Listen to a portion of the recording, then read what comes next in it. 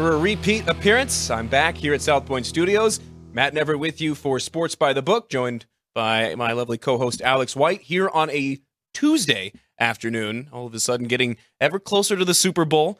We got a full crew behind the glass today as well. Jerry, Caden, and the Drew Dog doing their best to make us look and sound good. We got a jam-packed show here for you today, coming to you live from the South Point Studios, right off the side of the South Point Sportsbook, jam-packed on a Tuesday. But what else is new here at the South Point? Be sure to like, comment, subscribe, give us your live comments. We'll read our favorite ones throughout the show. We're up over 1,100 subscribers, trying to go for that drive for 2,000 by the Super Bowl. We'll see if we can get there. We need you to like, comment, subscribe. Give us your live comments as well, and we'll open the show as we have for the last couple of weeks, really. We're talking NFL. Have to. Because it's the void that the NFL leaves once it's done is you can't imagine it as a person week to week, day to day who's involved in it like we are. There's just so much content, so many numbers to pour through, and then it leaves you a void when it's done. So we got to enjoy this last week and a half until the Super Bowl, huh? You're 100% right, Matt. And college football, a little bit of the same. You have the championship game, and then that's over. But you have NFL still to finish out the year. So, yeah, you're right. Once football's gone, then it's a long off season waiting till August for both of these to start again. And nothing against college football. I'm a college football nut, as we all are. There's just something so oversaturated with the bowl season. And then by the time you get to the championship game, you're like, all right, I've seen 40, 50, 60 of these bowls. Like, let's just get to the ones that matter. And but it does leave a void, and the NFL absolutely leaves a gaping black hole in the sports betting landscape. We're going to take a look here at the updated number, because before we took the air yesterday, the line was sitting at 49ers -1 in this one. It moved to 1.5 with a trio of big bets all coming in on the 49ers. Jimmy Vaccaro brought them in literally, I think, as we took the air yesterday. And I think we might still have the pictures of them, but it was 3 bets totaling, it was, I think, $180,000. And those alone moved the line to 1.5. Well, lo and behold, some more steady action, I should say, coming in on the Niners has pushed it back up to 2. They moved it back up to the full 2 at about 9 a.m. this morning. And we were talking to Jimmy Vaccaro right before we took the air today about the difference in betting at the window versus betting at your couch on the app, and the difference between betting the Super Bowl, betting football in general, 20, 30 years ago compared to now is striking. But there's a couple of things that you got to keep in mind when it comes to betting on the app. Well, especially for those of you who are coming to Vegas to enjoy the Super Bowl, you want to get your bets in. You think you can just drive here. Once you're in the city, you sign up on your app. But most places, you do have to come into the casino, into the sports book, and make the initial sign up, and then you're good to go. Yeah, and that's everywhere in Nevada. If you're coming to the Super Bowl, if you want to open an account, you have to stop by at the counter. Granted, the only time that you have to, this is as a former sportsbook employee at one of the shops in town, literally you come in, you get the paperwork first, and then you come back with the filled out paperwork, your ID, and your initial deposit. Usually they'll require $50 to $100. And then after that, you can do anywhere in the state of Nevada. Other states will let you sign up just anywhere as long as you're physically in the state. I know I've taken advantage of some welcome offers in Arizona driving across the Hoover Dam and back. But yeah, Nevada, a little bit more strict. They're not going to let you do that. So come into the book and sign up if you want to take a look at some of these numbers. But we're back to 2 on the 49ers. I know I'm a little bit surprised to see the number going back up towards the favorite. An early line move towards the dog typically continues throughout the game, but it's gone backwards. It's flipped now.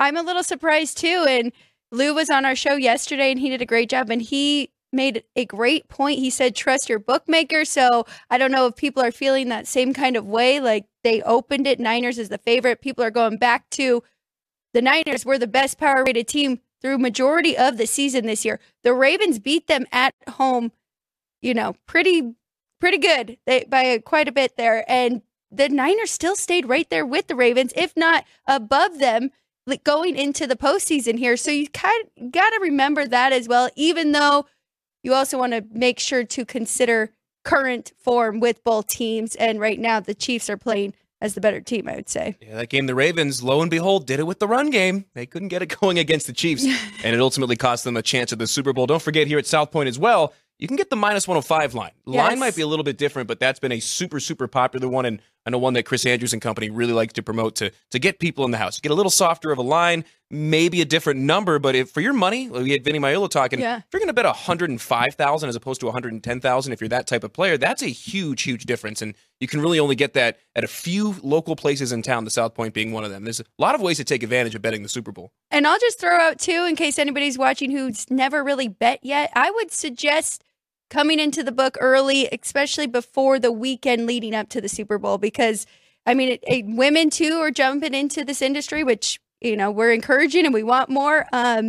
It's very intimidating when it's full and you're waiting in line and you're looking at the numbers there. So get familiar with it first. Come stop by, especially here at South Point. They're so friendly. Chris, Vinny, Jimmy, they'll all help you, explain to you. We'll help you if you come here. But yeah, so get familiar. Don't wait till the last minute. We say it every year, and still every sports book in town has lines just waiting to get their bets in. Oh, yeah. And it's not as intimidating as you would think, especially, like we said, right behind us. Chris, Vinny, Jimmy, whoever back behind the counter. I've never had not even a remotely bad negative experience. It's been all exceedingly positive here at South Point. And that's not just because they employ us. I'm saying from a women's standpoint, because I remember making my first bet 10 years ago. It was pretty intimidating, right? And it's mostly men in there, but not anymore. I mean, we have definitely grown, and it's way more popular and more people are doing it. But I just mean first time, you know? Yeah. Well, and one of the ways that first timers and people that haven't necessarily bet a ton are getting involved in the Super Bowl is with prop bets. And we're going to be talking next week on the Monday show. Everyone in town will have their prop betting packets out. And even as a kid, I would get those via email from a family friend and just pour through them. And me and my brothers would make up contests and do all kinds of crazy stuff. So the Super Bowl prop betting packet, at least in our lifetimes, has always been something that we've taken a look at. And we'll talk plenty of props. That'll be our prop talk show on Monday. But I thought we'd have a fun little game here with some early numbers that are out. We're going to call it this or that. So we've got 5 different graphics, and it's basically a 50-50 shot. You know, 2 bets with even or close enough odds, and we're going to go back and forth now and just say which ones we like first. So this was actually one of the ones that you had suggested when we talked about doing this segment, and I think it's one that is really good because you can get it on either side. The Chiefs at plus 110, which is the updated money line. That's just to win the game, or Patrick Mahomes to win Super Bowl MVP, and that's actually a little higher odds at plus 130. I think that number is a little bit surprising to me. I figured he'd be about even money. No, you're right. And this is something I've looked at for the past few years, especially, last year we had Patrick Mahomes as an underdog as well, and you could get great value with him as MVP. I think that is the route I would go if I like the Chiefs winning this game. I mean, Travis Kelce, you cannot take away what he has done in this postseason, especially the last 2 games. He's looked phenomenal. But I mean, I was asking you off air, how many times has a tight end won the MVP? This many? 0. 0 times. So, I mean, if they're going to win this game, it's going to fall on Patrick Mahomes. And I think that's a great bet, and you're getting good value there. It's almost, unless somebody absolutely goes crazy, just a money line bet with a better value, because there's been 57 Super Bowls.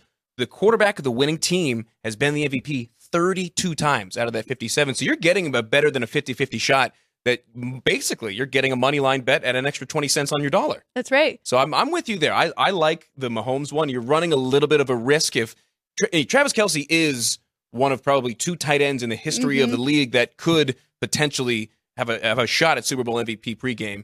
If anyone, I'm going to put it out there, if anyone gets Super Bowl MVP and the Chiefs win and it's not Patrick Mahomes, I think it's got to be Kelce. He's that type of player. But again, the numbers back it up. Who was the other one you were thinking? Was that Gronk? Gronk, yeah.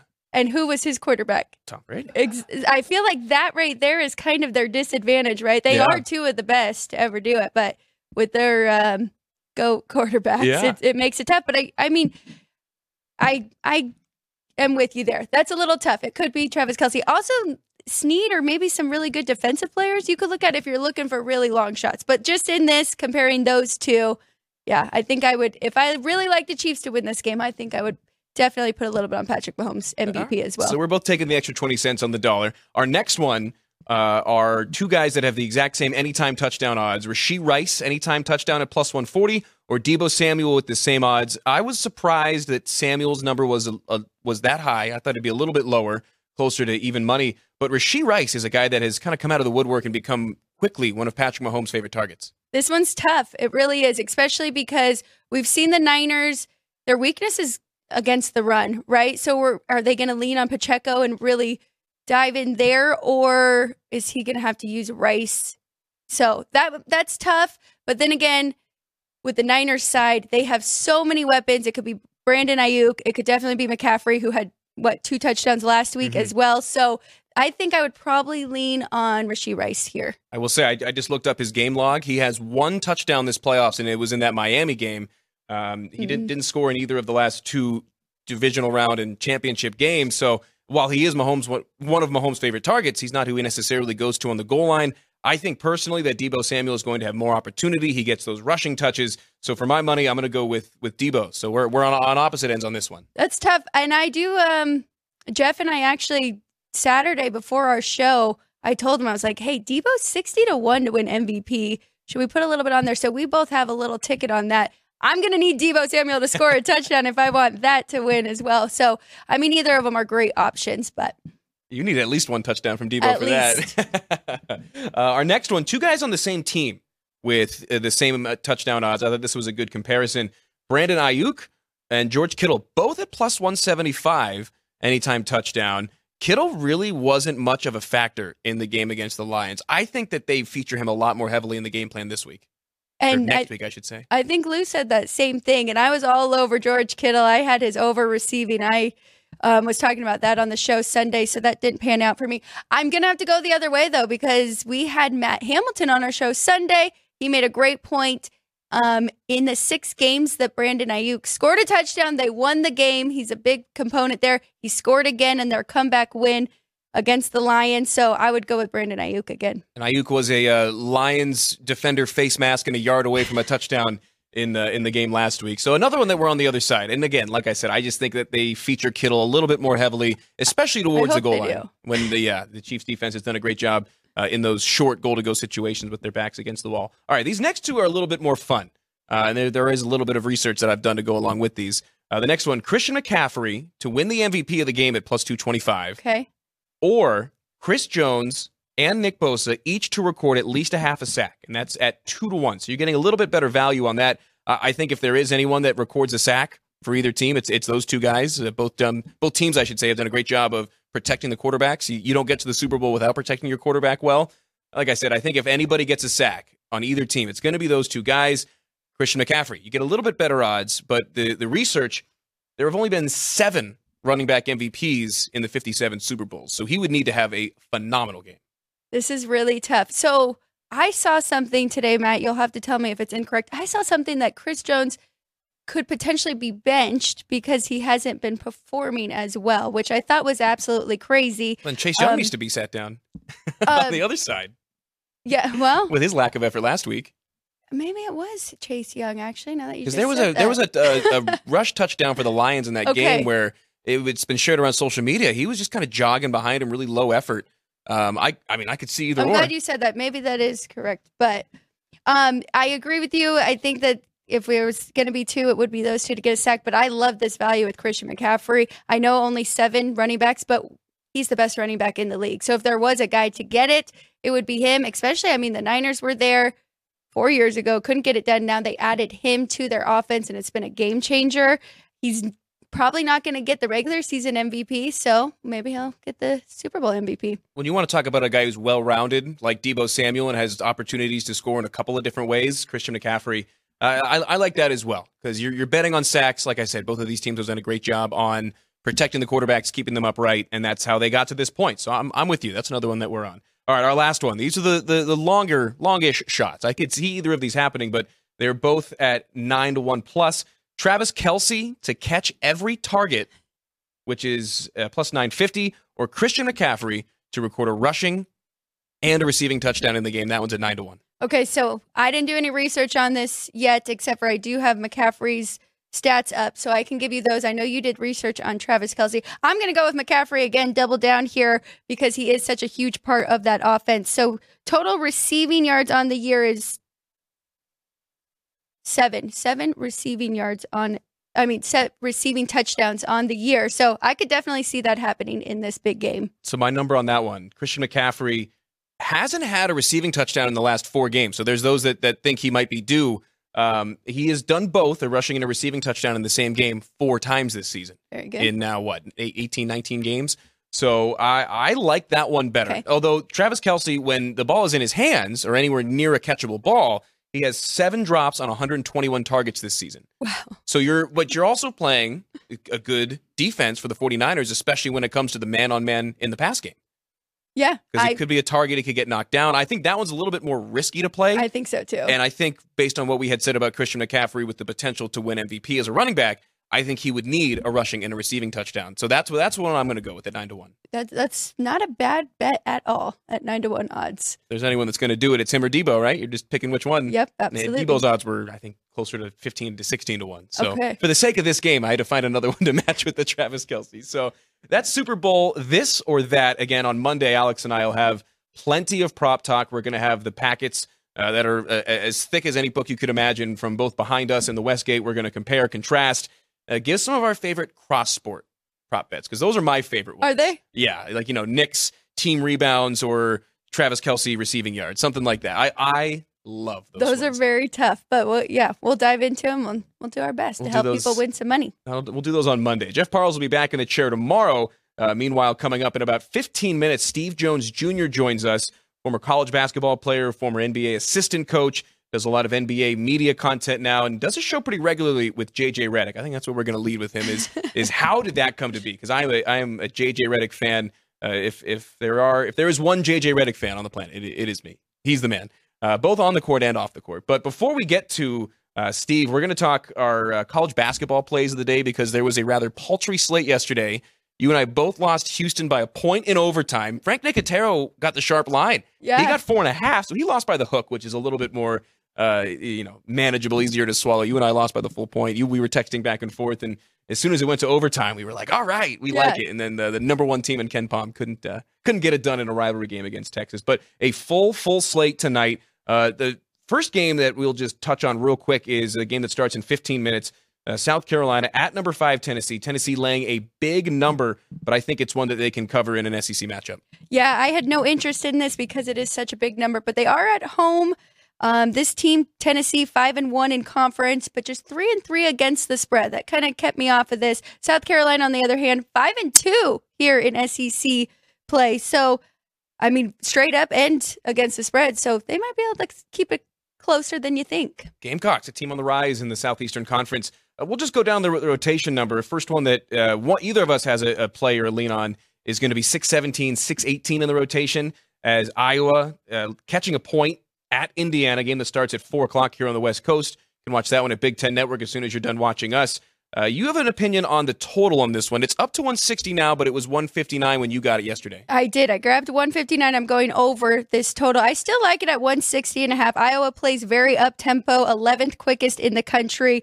They're second quickest in the Big Ten, about 71.5 possessions per game. They are 14-6 to the over, 6-3 to the over in conference play. So I think that they will control the pace here in this game. They are the better team. That's why they are favored on the road. So I like this being a high-scoring game. And the Big Ten, almost the inverse of how they are in football and basketball. They're a pretty high-flying conference on the hardwood. Isn't that funny? Yeah. And Jeff and I always talk about, especially Iowa. Yeah, they've just found ways. Fran McCaffrey's team, they love to run up and down. One that I've got to play on is the next one down, 6-19, 6-20, as number 9 Marquette heads to Philly to take on the Villanova Wildcats. And Villanova -1, total of 143.5. That game starting at 4 o'clock as well on FS1.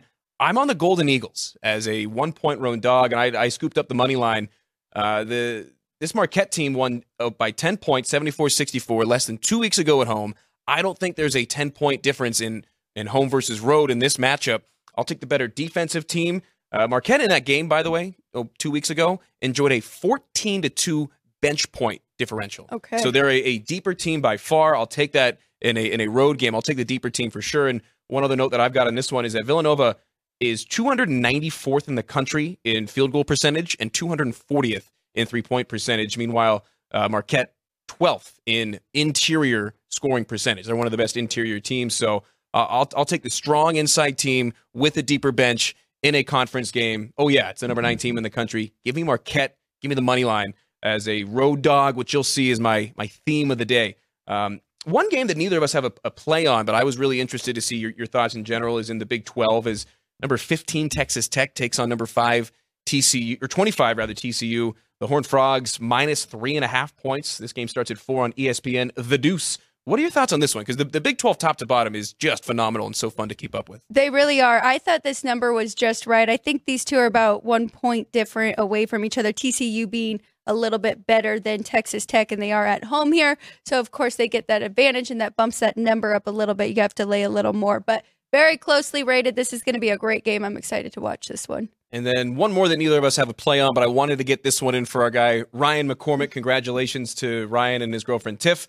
Baby Aubrey, born less than 3 days ago. So I'm filling in, full double duty today. Produce punchlines and hosting Sports by the Book. Wouldn't have it any other way due to the extenuating circumstance of the miracle of life. And he's a big UNC Tar Heels fan. Yes, he is. And I have been betting them a lot this year already. And him and I are in agreement usually on those games. Sometimes he tells me, hey, this is one of the ones that they're going to lose. But you can count on this team right now. They've been red hot. They are 8-3 straight up and 8-3 against the spread on the road. Like, that's unheard of in college basketball. So this Tar Heels team is legit. I do want to just say, too, for anybody who is watching, great job doing double duty. Thank you. I watched Punchline today. It was a great show, and Paul Hembo was a great guest you guys had. So if you didn't see it, go back and make sure you watch that Punchlines episode today. Yeah, very active. I will say the one thing about Punchlines, Frank Nicotero has done a great job of fostering a collaborative environment. He loves the live comments. So do we. Give us your live comments.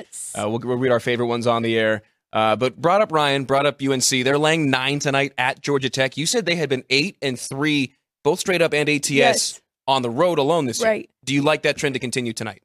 I mean, I made them a lot higher than this, so I would only lean to North Carolina here. I didn't lay the big number again, but yes, I would be my side. And speaking of live comments, Frank Nicotero says, "Do not adjust my chair." I don't know if I can. These chairs don't adjust that well. I'm not that much taller. Come on, Frank. Give yourself a little credit. Another one that you've got to play on, and another one in the Big 12. It's a game that I had circled, 6:35, 6:36 on the rotation. Number 23, Oklahoma, at Kansas State, and it's the home side. Kansas State laying 2.5, sometimes 3, and you're going to go with the ranked team catching points on the road. I am. This is going to be a great game. Both these teams kind of need to, they need this. They're both coming off 2 losses in a row, but I like Oklahoma here getting the points. I think they're about 7 points better than Kansas State. So even with the home court, I think you're getting great value here getting points with Oklahoma. That game starts at 5. You can find that one on the Big 12 network. The one game that's not nationally televised that you have a play on is the Egg Bowl on the basketball court. Do they call it the Egg Bowl when it's the basketball iteration? Mississippi, or Ole Miss, I should say, versus Mississippi State. I'm going to lean to you on that one because you know more of these nicknames and stuff than me. So as long as there isn't a player that goes down and pretends to be a dog urinating, they're doing better than the football iteration of this rivalry. Because this is one of the most hotly contested rivalries in the country, and especially down south. Ole Miss against Mississippi State. You think it's a grind-em-out defensive game, and you like under 137.5. I do. I went under 137.5. 2 straight unders for Mississippi State. Ole Miss 4-1 to the under in their last 5, and they play at a very slow pace, 243rd in the country. So I'm looking at them to control the pace in this one, being at home, and I like under that. Dogs and unders in rivalry games, it's actually gone against me. It's gone up. Oh, man. So if you want to get in on that, now's the time. Because, that thing flew way up. Do you like it at 140? I love it at 140 going under, but there's no other sport that scares me like college basketball with the number moving away from you. Would you agree? Well, yeah, because like in the NBA, line moves are so customary. You'll see a 4-point line move every single night in the NBA from where the opener was to where it closes, and that's not a big deal. It's the injury reports. It's the nature of the game. But in college basketball, where there's so much information out and teams aren't as good at disguising injuries and keeping information private, I will say, that the line moves in college basketball scare me way more than in the NBA. And the Sharps are betting college basketball very heavy, especially right now, leading up to the tournament. So it does.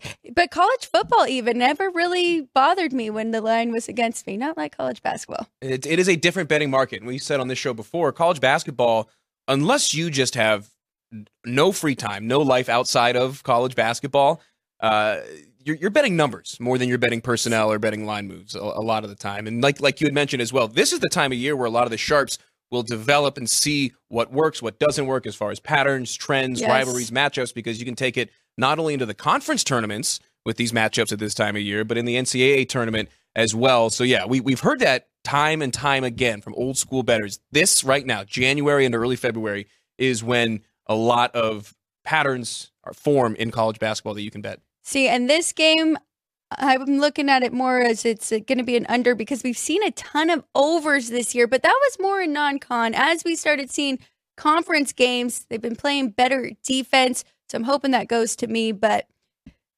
we'll see what happens tonight. And I've got two more plays. That's it for your action tonight, right? At least on the college slate. That is it for me. So I've got two plays, one in the Mountain West, 633 or 634. 643, 644. Let me try that again. Too many numbers. Wyoming on the road at Air Force. And this is a very interesting matchup. Wyoming is a team surging. Air Force defeated UNLV by 30-plus here in Vegas last week, but then went and lost at home against Fresno State. Wyoming beat Fresno State 2 weeks ago. Wyoming is also, in 2 of their last 3 games, knocked off Nevada and Colorado State. Both of those were at home, surrounding a loss at San Diego State. And while Wyoming has not traveled well this year, I think this is a mispriced game. Air Force has lost 9 of their last 10. Wyoming's catching 4 points, and they're just 2 games back in the Mountain West. That's how tough the Mountain West is, and I really like Wyoming to travel well. Air Force won both matchups last year, but you can't take anything last year's Wyoming team into this year. They had 4 players quit in the middle of the season, which is unprecedented. So I love the Cowboys. We'll have to get our guest coming up, Steve Jones Jr.'s thoughts on the Mountain West as a whole, because we're going to talk NBA, but as a former college basketball player, spent a year at UNLV in the Mountain West, I'm sure he's got an opinion on just the strength of the league as a whole, because it is better than it has ever been in terms of national relevancy. And then my last play of the day is the last big game of the day. Michigan at Michigan State. And while this is not your grandfather's Michigan Wolverines team, they have been really abysmal over the last couple of years, but we were just talking about rivalry games, dogs and unders. I like the Wolverines playing in East Lansing. I got them at plus 12. It was 11.5 lines going with me, so I snapped it up at 12. That game starts at 6 on Peacock.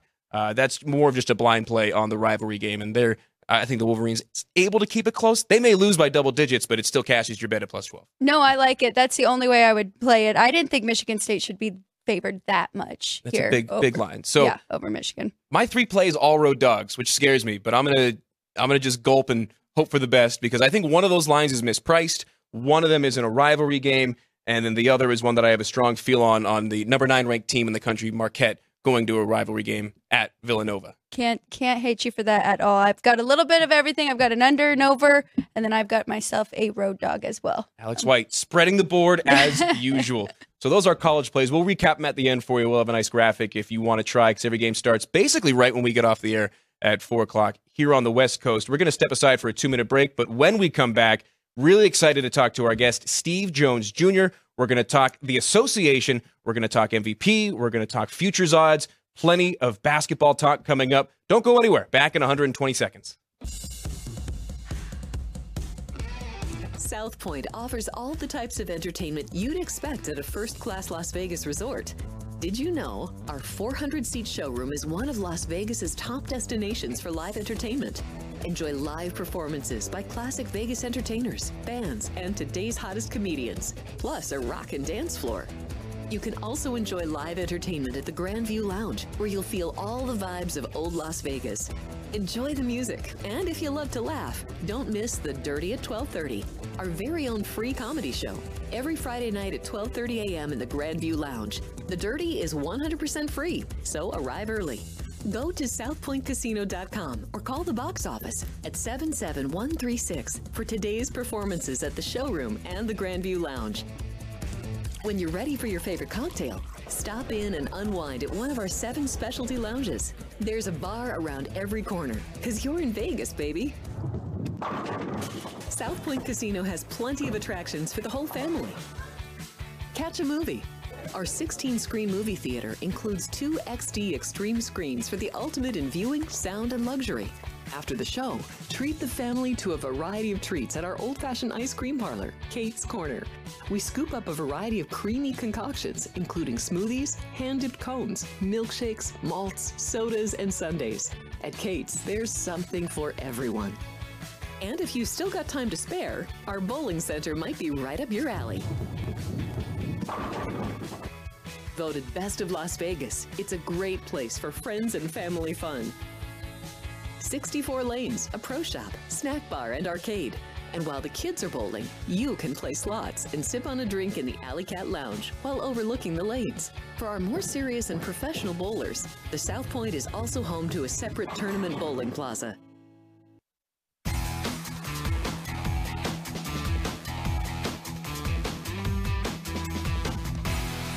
Welcome back in. It's Sports by the Book here from the South Point Studios. She's Alex White.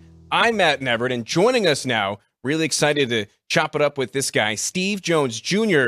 His dad's Steve the Snapper Jones, a longtime ABA player, longtime broadcaster, and you've been doing a ton of content when it comes to the NBA, played collegiately at Arizona State, and a year here at UNLV with a transfer year in the middle. That's unheard of in today's day and age, having to take a whole year off just because you transferred once. And it's been interesting to kind of keep up with your journey. Want to start off, though, Steve, you do a lot with J.J. Redick. And I mentioned earlier, I'm a big J.J. Redick guy. He's a frequent guest. You go on his content. He comes on your Dunker Spot podcast. How did you get hooked up with J.J. Redick, and what's it like working with him? It's amazing, number one. Just doing a lot of things as far as social media, putting out videos on basketball, talking about basketball, doing the podcast. He took a liking to it and was able to elevate us and have us join in. And it's kind of just gone from there. But it's been a blast. Obviously, not only is he very knowledgeable, very funny, very easy to kind of just continue to talk through the game and kind of get that player's perspective and just try and inform the masses on what's going on and off the court. Now, you played in college, as mentioned, Arizona State and UNLV, and then went into coaching. How did that transition happen, and what were some of the challenges going from playing college ball to coaching professional? Well, one of the biggest challenges that happened from playing college ball to coaching professional is it's a whole different ball game. It's like a different language, different type of game, different level of talent, different schemes. You're trying to understand and elevate how do you take things away from players that are very great.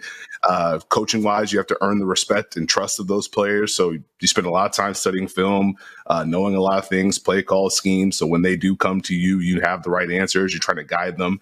But it's big on communication. I mean, you build relationships, you communicate, you build that bond and respect, and you're able to kind of grow from there. Before we go into conferences and then who you like this year, I know you cover NBA very closely. We've had some crazy games lately. We've had Embiid, we had Luka score over 70 points or 70 points. Why has the game changed so much? A scoring spree, huge. I mean, I think it was there's 5 times in NBA history that 2 players have scored 60 or more in the same day. That happened twice last week. I think it's one of those deals where these guys are very talented. They're very skilled. They're hunting earlier shots. The shot making is insane. And defenses, it's really hard to sustain your efforts. And these guys keep coming at you. They know what you're about to do. They just hit a shot right in your face on the double team. So I think it's a lot of just versatility, the tempo, how fast these guys are playing and willing to get in. Like you look at Joel Embiid, he's able to, not only score those points, he scored them over a 7'4" individual a lot at the start in Victor Wembanyama. So it's just kind of the game has evolved in a different way, and these guys can do so many things. And one of the things that I have followed J.J. Redick on for years, and I don't know if he's brought it up in any of your content, but when people ask him about why the scoring is up, and especially why, going back to an earlier question, why the NBA style is so different than in college, he goes, it's easy. There's a shorter clock. There's more space on the floor. There's more possessions. There's more opportunity. And you said it earlier. We're seeing a lot more shots early in the shot clock. Is that something that we can see continuing to become the trend, or do you think there's going to be a regression the other way, get that 90s style bad boy defense where the games go low? I don't think we're ever going to go back to the 90s. And for a lot of people who say they miss defense, I don't think they actually want to go back to the 90s. But I do think defenses will eventually catch up. I just think it's really hard because it's a copycat league. So when a team is successful, someone else is going to try that style. More and more teams, if you quote unquote the bad teams, they have ball movement, they're attacking, they're getting a drive and kick and getting those early shots. So it's just going to be on defenses to try and figure out ways to counter. And as you have more variety of defenders, different size guys, it may impact and change things. But right now, offenses are ahead of the game. All right, let's get into it. I'm going to start with the Eastern Conference because I don't really know who the top is. I know the Celtics have the best record, and they've been there for the last couple of years, but we've got the Bucks, we've got the Sixers, who've been surprisingly fantastic, even without James Harden. And then the Knicks and the Cavs are kind of sneaking their way up. from a betting standpoint, is there any long shots that you would look at? Well, you said long shots, so I guess take the Celtics and Bucks out of there, the favorites. Yeah. I would say keep an eye. I was going to say Knicks, but Julius Randle's out. He's hurt. He's banged up. That could be interesting. Keep an eye on the Cleveland Cavaliers. They have been playing really well. They have been injured. They've missed Evan Mobley for a very long time. They missed Darius Garland for a very long time. Evan Mobley's already back. Darius Garland's going to come back. Their ability to play defense, their ability to score behind Donovan Mitchell, their team play, their tempo has improved, their pace has improved. And then defensively, having Mobley's versatility, having Jared Allen in the paint, they're going to be someone that's tough to deal with in the playoffs. So if you think about a long shot, stylistically, obviously they struggled last year, but I think you take those lessons you learned from then. Maybe you get in that 4-5 matchup, see if you can have some fun with Boston, and away we go. So if we're talking long shot, I would keep an eye on the Cavs. I like it. They are 25-1 to win the Eastern Conference. But then you brought up the Celtics and the Bucks. Who do you like out of those two? Right now, it's the Celtics. I think having that starting lineup, Jason Tatum, Jaylen Brown, Derek White, Kristaps Porzingis, they are just too good with Drew Holiday on both ends of the floor. So it's very hard to compete when they are playing the right way, when the ball is moving. Defensively, they can throw different things at you. So I think it's going to be really hard to stop them in the regular season. I think they're built for the playoffs as far as those guys are going to play heavier minutes. They can really disrupt you defensively. Offensively, you got to deal with a whole lot. They can space the floor. They have a lot of guys who can drive and kick. So I think the Celtics, for me, are running. It's hard to bet against Giannis and Dame, but I'd probably go Celtics as of right now. Steve Jones Jr. joins us here on Sports by the Book at Steve Jones 20 on social media. And one team that has been rapidly rising up the odds boards throughout the year, and in my eyes is a legitimate contender to win everything, is the Clippers. They're at 5-1 to win the title. Right now, it's the Celtics, Bucks, Nuggets, Clippers. In terms of the top 4 odds, where do you see the Clippers when it comes to playing against this upper echelon, the elite of the NBA? I think the Clippers actually are a part of the elite of the NBA. I think they're in that top tier. I think outside of the Denver matchup, they can beat every team in the Western Conference. Kawhi Leonard has been excellent this season. He's been able to continue playing and stay healthy. The James Harden trade has been a huge boost for them offensively with his playmaking, with his pick and roll play, and what that opens up for them offensively. He hasn't had to carry the load, but still has the opportunity to do James Harden type things. Paul George has been great. And as they've built this thing out, because they made that trade so early in the season, they've been able to take the bumps. They've been one of the best teams in the NBA. Obviously, just coming off a loss, I think they're 22-5 since December. Wow. So this is a team that can really just lock in defensively. That's the biggest thing. I know they started slow, but the defense has been strong. The offense has been coming along, and having to deal with Harden, Kawhi, and Paul George in a playoff series, not fun, not ideal. So I outside of Denver, because of Jokic, I think the Clippers are right there. Yeah, back when the Celtics had the big three of Ray Allen, Paul Pierce, and Kevin Garnett, that was the outsider. That was the random, oh my God, they got 3 amazing scores together. Now you basically have to have a big three to be in that upper echelon, unless you got a guy like Giannis or a guy like Embiid, or there's very, very few players, maybe LeBron James, that you don't need a big three to win anymore. But looking further down those odds boards, there are 2 teams listed at 40-1 to win the NBA title, and they're 2 teams with very different roster construction. It's the Golden State Warriors and the Dallas Mavericks. If you had $100 handed to you right now at 40-1 odds, who's your bet going to go on to win the NBA title, the Warriors or the Mavs?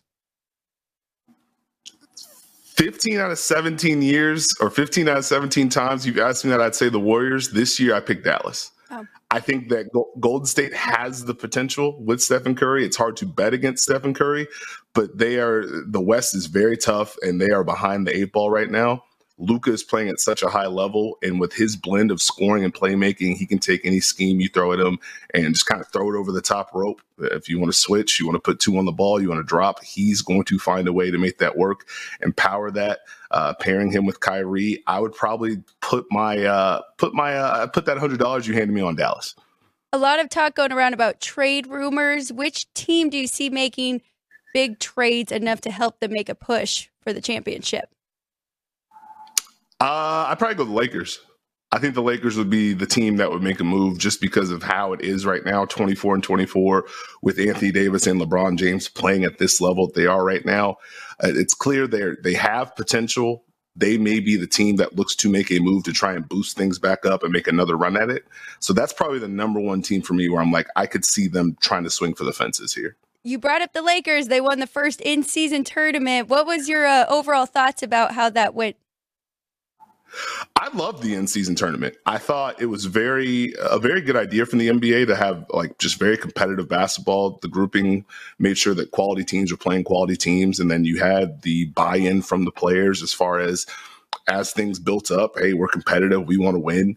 The colorful courts were very fun. The incentives were great. And then you built up towards the finale in Vegas, and you could just kind of feel the momentum going as it kept building. Now, obviously, the Lakers tailed off after the in-season tournament win. So that's something to keep an eye on. But I love the execution of it. And I can't wait to see how it continues to grow. I mean, you talk incentives. Money. That'll get you to do. That'll get you to play hard, especially if you're an aging player like a LeBron James. Go figure. The Lakers thrive in these weird, unique niche environments. The 2020 bubble, the in-season tournament. I'm with you though, Steve. I initially, when I heard the idea, was like, this is a gimmick. I hated. I still not a fan of the courts in general. I didn't like the designs, but that's just a personal opinion. But I was a fan of how it played out, and Adam Silver immediately afterwards confirmed, oh yeah, that was great. We're gonna keep doing that, and especially fostering that relationship with Vegas. I like what they're doing, and I like the way that it played out. Now maybe they'll let me design the courts next year, and then that's how I'd like them. But wanted to get your thoughts as well. You talked Luka Doncic. When it comes to the MVP market, and Joel Embiid had been the betting favorite for the majority of the year, no longer. And it's interesting with the new rules. I believe the number is 5, right? He can only miss 5 more games and still be considered eligible for the MVP. That's new this year, correct? That is correct. I believe it's 65 games is the games played requirement. Anything below that, you're just not eligible for MVP or those all-NBA awards, which is interesting in this year where Joel Embiid would likely be my MVP based on the way that he's played, the amount of 30-point games that he's put out there every single night. But when you look at the MVP, if you take Embiid out of it, I think it gets pretty interesting. There's always going to be talk about Jokic. I think Shai Gilgeous-Alexander is probably a person that I would keep an eye on with the success that the Thunder have had and the performances that he's put on, his ability to drive the ball, score in the paint. The addition of that pull-up jumper has been huge. I do have a dart throw. Let's hear it. This is based on the Clippers' success and if they push towards the 1 seed. Kawhi Leonard. From out of nowhere. I've only said that here. We're getting the exclusives here. We're getting you there. Well, I wanted to get your thoughts. There was a guy that I had kind of a dark horse thought on, a guy who is going to be on a team that likely will be first in his conference when everything is all said and done. What do you think about Jason Tatum at 50-1 to win MVP? Is that a guy, that would be just a bet on a good number right now, because I do agree with you that Embiid or Jokic, any given year, likely is my MVP. You got Gilgeous-Alexander. I think Luka actually should have better odds than Shai. What about Tatum at 50-1? Jason Tatum is someone that I definitely have in the conversation in the top 5 for MVP. I think what may hurt him this year is the fact that not only is Boston good, but the whole team is very good. Mm-hmm. So if you dive into some numbers and do some comparative things, he may take a hit compared to some of the insane things we're seeing from Jokic or Embiid or even Giannis, Luka, Shai.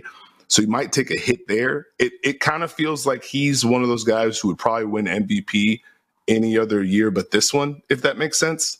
Whereas I think it's just Boston's almost too good. It's almost hurting him. Him and Giannis, I feel like their teams are so good it hurts them. It sounds counterintuitive, but for this award market specifically, that makes total sense. Yes, it does. And then you brought up Kawhi Leonard. He played at SDSU. Did you guys cross paths when you were here at UNLV, or was he ahead of you?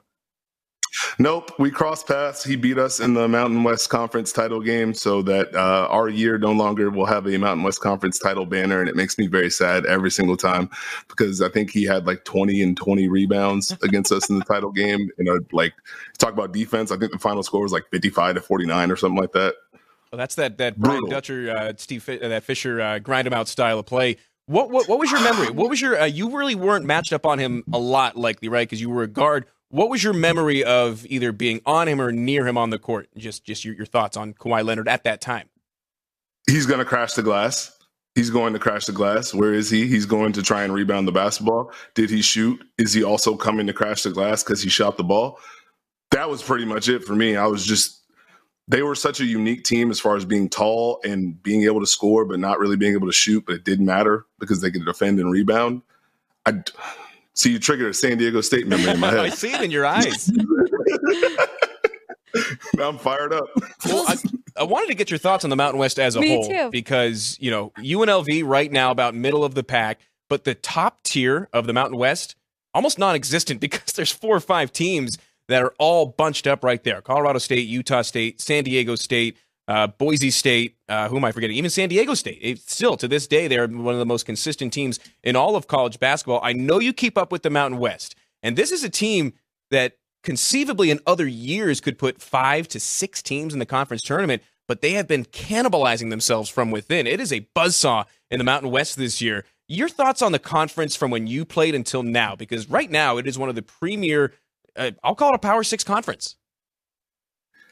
The Mountain West Conference, to me, has always been underrated, and I think it's because we always beat each other. Yeah. To where none of us can really stand out, and the story, I feel like, never is the same. There used to be a joke back when, at least my senior year, if you get ranked, good luck, because now someone's going to look to try and take your head off the next game, and it just feels like, okay, we have these 2 teams that everyone really respects, and we have this next tier of teams that are very good, but only 2 of us are ranked. So if we don't beat those teams, we don't get the same love or respect. Like, you look at just the bunching of it, UNLV's had an up and down year, which hopefully they're going to find their identity, by the way. Kev's going to get them right. Oh, yeah.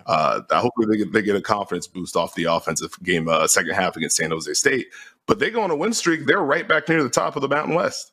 I mean, that's just the beauty of it. Even Wyoming's 2-3 in the conference, and they're 2 games from the top. It's crazy. It is nuts. I will say I have an idea of what you might say just because of the atmosphere from a national standpoint. Your favorite arena to go to in the Mountain West, outside of Thomas and Mack, of course. Ooh, my favorite one. I liked playing at New Mexico. That's the exact one that I thought you were going to say. I'll be there in 2 weeks engineering for them on the radio. I've never been. I'm so pumped to go to the Pit. Oh, the Pit is a unique, one-of-a-kind experience. We won there my senior year, so we end on a happy note, right? Yes, very good. Let's talk about SDSU and what they did last year. How big was that for Mountain West for them to go all the way into the national championship game?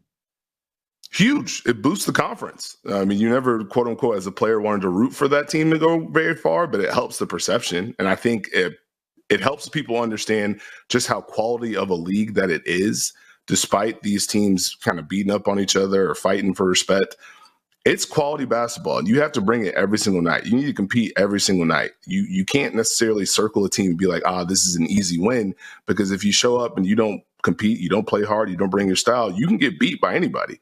I think, now I'm in the memory tank. That senior year, we could not beat Utah in the regular season, and Utah was not very good. That's just kind of how the Mountain West goes. One of our producers, Caden behind the glass, is a current Ute, so I know he's excited to hear that. Steve Jones Jr. joins us here on Sports by the Book at Steve Jones 20 on Twitter, host of the Dunkers Pod, right? Yeah, the Dunkers Pod podcast. Close. I had it. I had it. Last topic I want to touch on before we let you go is the NBA All-Star Game starters revealed. And we talked about it yesterday. I, for one, am glad that they went back to the East-West format. I thought that the draft was kind of overplayed. And for a league that loves the drama on and off the court, I think it produced some drama. And I don't know if they necessarily liked that when it came to who picked who for that team. So I'm glad they're back to East-West. It's interesting to see how these starters are picked too, Steve. Starters decided 50% by a fan vote, which I'm surprised it's not higher. It's 25% by a player poll and another 25% by a media panel. And the reserves are decided by the head coach, who are the T-Wolves' Chris Finch, and Doc Rivers slides into the job, gets to coach his 4th All-Star game. So he's got experience when it comes to running a exhibition All-Star team like this. Eastern Conference starters: Giannis, Joel Embiid, Jason Tatum, Tyrese Halliburton, and the surprising one for me was Damian Lillard. Were you surprised to see him get the starting nod? I personally was not surprised. I know there's a lot of outroar as far as Damian Lillard against Jalen Brunson. I think they both will be all-stars. I think the thing for me with Dame was just how important he was for Milwaukee's start. It was uneven for them, rocky for them. His play in the fourth quarters of games, I thought really helped them add to the record, which was kind of boosting their season up to this point. It's interesting because Damian Lillard, it was kind of a split vote where Damian got in because he had the van vote, even though Jalen Brunson beat him with the media and the players. But it's also funny because that happened to Damian Lillard like 2 or 3 years ago with Luka, where he had the same split, but he lost out because of the fan vote. So I would understand that's a little controversial, but Jalen Brunson's having a heck of a season. Damian's having a heck of a season. It shouldn't take away from the fact that I believe it's Dame's first time actually getting voted in, which has to be, oh my gosh, I'm not in the Western Conference anymore. I can actually, not have to deal with Steph Curry. So I thought that was cool. But also like Tyrese Halliburton just getting the most votes from everyone. I think that's great for the game because of how well he's played. Go figure. All it took for Dame was to get out of Portland, and he's an all-star starter in his first year in Milwaukee. And then in the West Coast, or in the Western Conference, I should say, the starters, gimmies, easy 5. LeBron, Jokic, Kevin Durant, Luka, and Shai Gilgeous-Alexander. Those 5 are no-brainers, right? No-brainers. I personally thought that Stephen Curry would still sneak in, but Shai Gilgeous-Alexander has been so good, and he was able to get enough love from the fans to keep it close enough and got recognized by the players in the media. So I have no qualms or beef, especially that front court. I had those 3 locked in right from the first time I saw the ballot. Yeah, SGA has our neighbors up north in Canada to thank for this all-star start, right? Yes. Do you enjoy the all-star game and the skills tournaments that they have? I don't know. What is I've always loved Skills Challenge. Thank you. I've always loved All-Star Saturday Night, so I know the dunk contest isn't the same, but I'm going to watch it. 3-point shootout is very fun. Salute to the idea of Stephen Curry against Sabrina Ionescu. We'll see how that goes out. The All-Star game, we will see if it's a little bit more competitive this year. It's kind of just one of those tradition things for me at this point. But I enjoy the festivities. I think it's a nice celebration of the game. Hopefully they can light it up a little bit this year. Well, we've seen the NBA and the NHL also change up a little bit of the All-Star Game festivities. Just try to get the players, maybe not even to try a little bit more, but just to make it look like they're not trying as much as they have in the past. So yeah, that game coming up February 18th at the Gainbridge Fieldhouse. Everyone knows the name of that one in Indy. The NBA All-Star Game. Steve Jones Jr., you were awesome. We will definitely have you back on to talk some association. You can find him at Steve Jones 20 on Twitter. He's the host of the Dunker Spot podcast. Anything else you want to plug?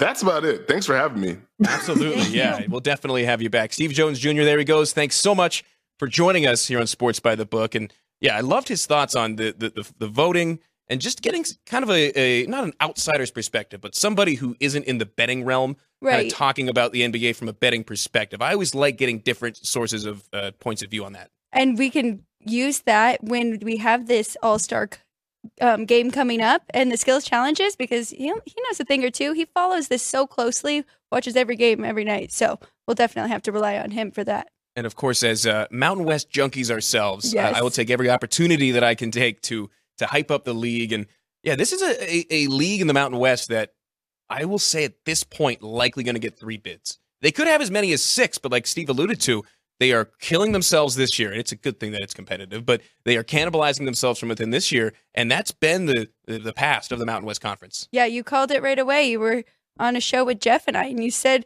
the Mountain West is looking really good. They could have 5, but this will start to happen, and it has in conference play now. I got about 7 minutes left on the show and want to keep it in the association, talking about a medium-sized slate, I will say, tonight in the NBA. 5 games, all 5 home teams favored. Does that scare you? Yes. Okay. Is there a matchup in particular that it scares you off of? Let's see. So there are a couple teams who are playing on back-to-back nights that I would definitely stay away from, and that's the 76ers. No Embiid yesterday. So we got to find out if we have him again tonight, but they're playing back-to-back road games, so I don't really like to back them, but I would look at that total we were talking about off air. I think that is a little bit too low there, but definitely have to check if Embiid is back tonight. Yeah, 76ers catching 4.5 plus 4.5 at the Golden State Warriors. 76ers lost 130-104 in Portland last night, but no Joel Embiid. Like you mentioned, he is listed as a game-time decision with a knee injury, but as we talked about with Steve, he's got to play the majority of the games the rest of the way to be eligible for MVP, and he's one of the handful of guys in the league where we know 100% that that's a big motivator for him. Well, it has to be, especially because the way he is playing. And I mean, that game was not competitive last night. No so way. he means so much to this team. He won the MVP last year. And people, once they didn't do well in the postseason, so many critics saying he shouldn't have won the MVP, right? Yeah. So now it's like he has another opportunity to win it on back-to-back years. I would think that I know he says it's not important to him. It's just an individual award. But for that reason alone, it has to be a little bit. He scored 70 and showed up the next day in a leopard robe. I think he likes personal achievements, no matter what he tells you. That's always been his thing. 7 o'clock here on the West Coast, 76ers at the Warriors. Another team that's on a back-to-back are the Boston Celtics. They defeated the Pelicans in Boston 118-112 last night. Back in action at TD Garden as the Pacers come in. Celtics laying 8 points at home in a game that starts in just over a half hour. Your thoughts on this one?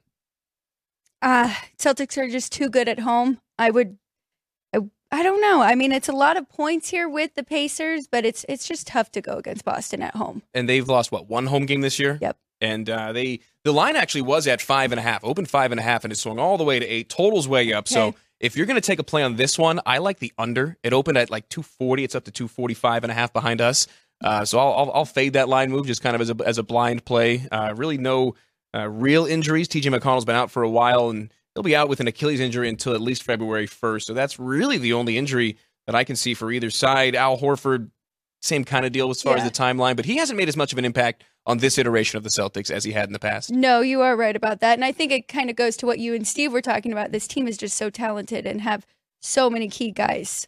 Yeah, Jason Tatum coming off of a 28-point performance last night in a Celtics win, playing second into the home back-to-back. The home back-to-backs are not as devastating. You got the 76ers playing in Portland and Golden State. That's not that far to travel. But when you're the Celtics on the other end playing back-to-back home games, It makes it just that much easier. I completely agree. Especially against the team in the Pacers further down in the betting market in the Eastern Conference especially. One other team that is on a back-to-back, both road games, by the way, are the Lakers. They're in Houston tonight taking on the Hawks, or rather in Atlanta tonight taking on the Hawks. That one, 557, 558 on the betting rotation. And the Hawks, -6. Lakers losing to the Rockets last night, 135-119. Do you think that performance impacts their outing tonight? Okay, so who is out for this one? Because we have seen a little bit of a line movement Anthony there. Davis still out. Okay. And for the Hawks, I don't see anybody of note that's out. Okay. I would lean to taking the points here with the Lakers. I don't trust Atlanta at all. They are 1-4 against the spread in their last 5 games.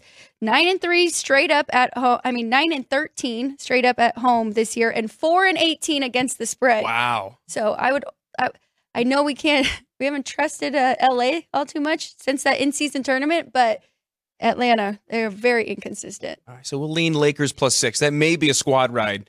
That game starts at 4:40, so we'll have a little bit of time when we get off the air here in just a couple of minutes. There's one game tonight featuring 2 teams on back-to-back, both ends of this Jazz-Knicks matchup, featuring the Jazz coming off of a loss in Brooklyn last night. They're in Madison Square Garden tonight taking on the Knicks. Knicks won in Charlotte yesterday by a 113-92, dominating win, wire to wire. I think they come in with a little bit more confidence. The Jazz have been sliding. Did you see they're shelving their yellow, whatever the association, whatever the names of the jersey are, their home primary jersey, they're shelving for the rest of the year? No. I wasn't a big fan. The yellow with the black lettering, it looked like somebody made it on Microsoft Word. Yeah, I think I'm going to check. So then no more. No more, for at least the for year. the rest of this season, Okay. which tells me that they're going to get a redesign at the end of this season, which I think that they need. But again, Jazz +4.5. Knicks almost 5-point favorite at home, and a total at this one a little bit lower at 230.5. These are 2 teams that typically trend to the under, hence the low total in this game. Yes, you are absolutely right. The Knicks are 27-18 to the under, 14-7 to the under at home. I like them in this game. If anything, I know it's hard on back-to-back nights, but they've been playing really good. 5-0 straight up, 5-0 against the spread in their last 5 games. So they've been a hot team. And then the only other game we haven't mentioned is the only game where neither team is on a back-to-back. The well-rested, proverbially, Raptors at the Bulls. And Chicago, a home favorite of 6.5 points. This one gets started at 5:10. Do you think the rest plays a factor in this one? The Raptors, since making that trade, have just gone off a cliff. Their betting odds have tumbled, and the Bulls all of a sudden starting to surge. Yeah, you're right. Toronto is 0-5 in their last 5 and 1-4 against the spread. So I don't feel very confident, even with 7 points with them. And then Chicago at home, 14-10 straight up and 13-10 against the spread. So it'd be a lean more to the Bulls. But Patrick Williams remains out for that one. Looking for Toronto here on the injury report. Either it hasn't come in yet or there's nobody of note. So we'll keep an eye on that injury report. That game starts at 5:10, so definitely double check the injuries for the Raptors before betting that one. 5 home favorites. And you said that you liked the Jazz potentially to be the one. If there is one road dog to cover tonight in the NBA, who is it in your eyes? Lakers. Lakers tonight. I like that one. I would take the Lakers. I liked your reasoning. And then we'll close things up quickly. If you got to play on either of the 2 hockey games tonight, Blue Jackets at Blues, the Blue matchup, the Blue Man Group, they need one more and they could have a show at the Luxor. And then the Kraken taking on the Sharks, that game at 7:30. Do you have a lean on either of these games? No, it's too hard. I think the Blues are up to about a $2 favorites, and I would lean to St. Louis there, and I'd also definitely lean to Seattle against San Jose. I made that number 5.5, so if we were getting 6 or 6.5, that would definitely be an underplay for me, but bookmakers made it 5.5, so that's tough to go under that. Blue Jackets and Blues at 5, Kraken and Sharks at 7:30. That'll do it for us here on Sports by the Book. Be sure to like, comment, subscribe to South Point Studios. Leave us your live comments. We do check them after the show, so anyone sneaking in at the last minute, you can still get some love from the South Point Studio crew. Big thanks to Jerry, Caden, Ann, and Drew Dog.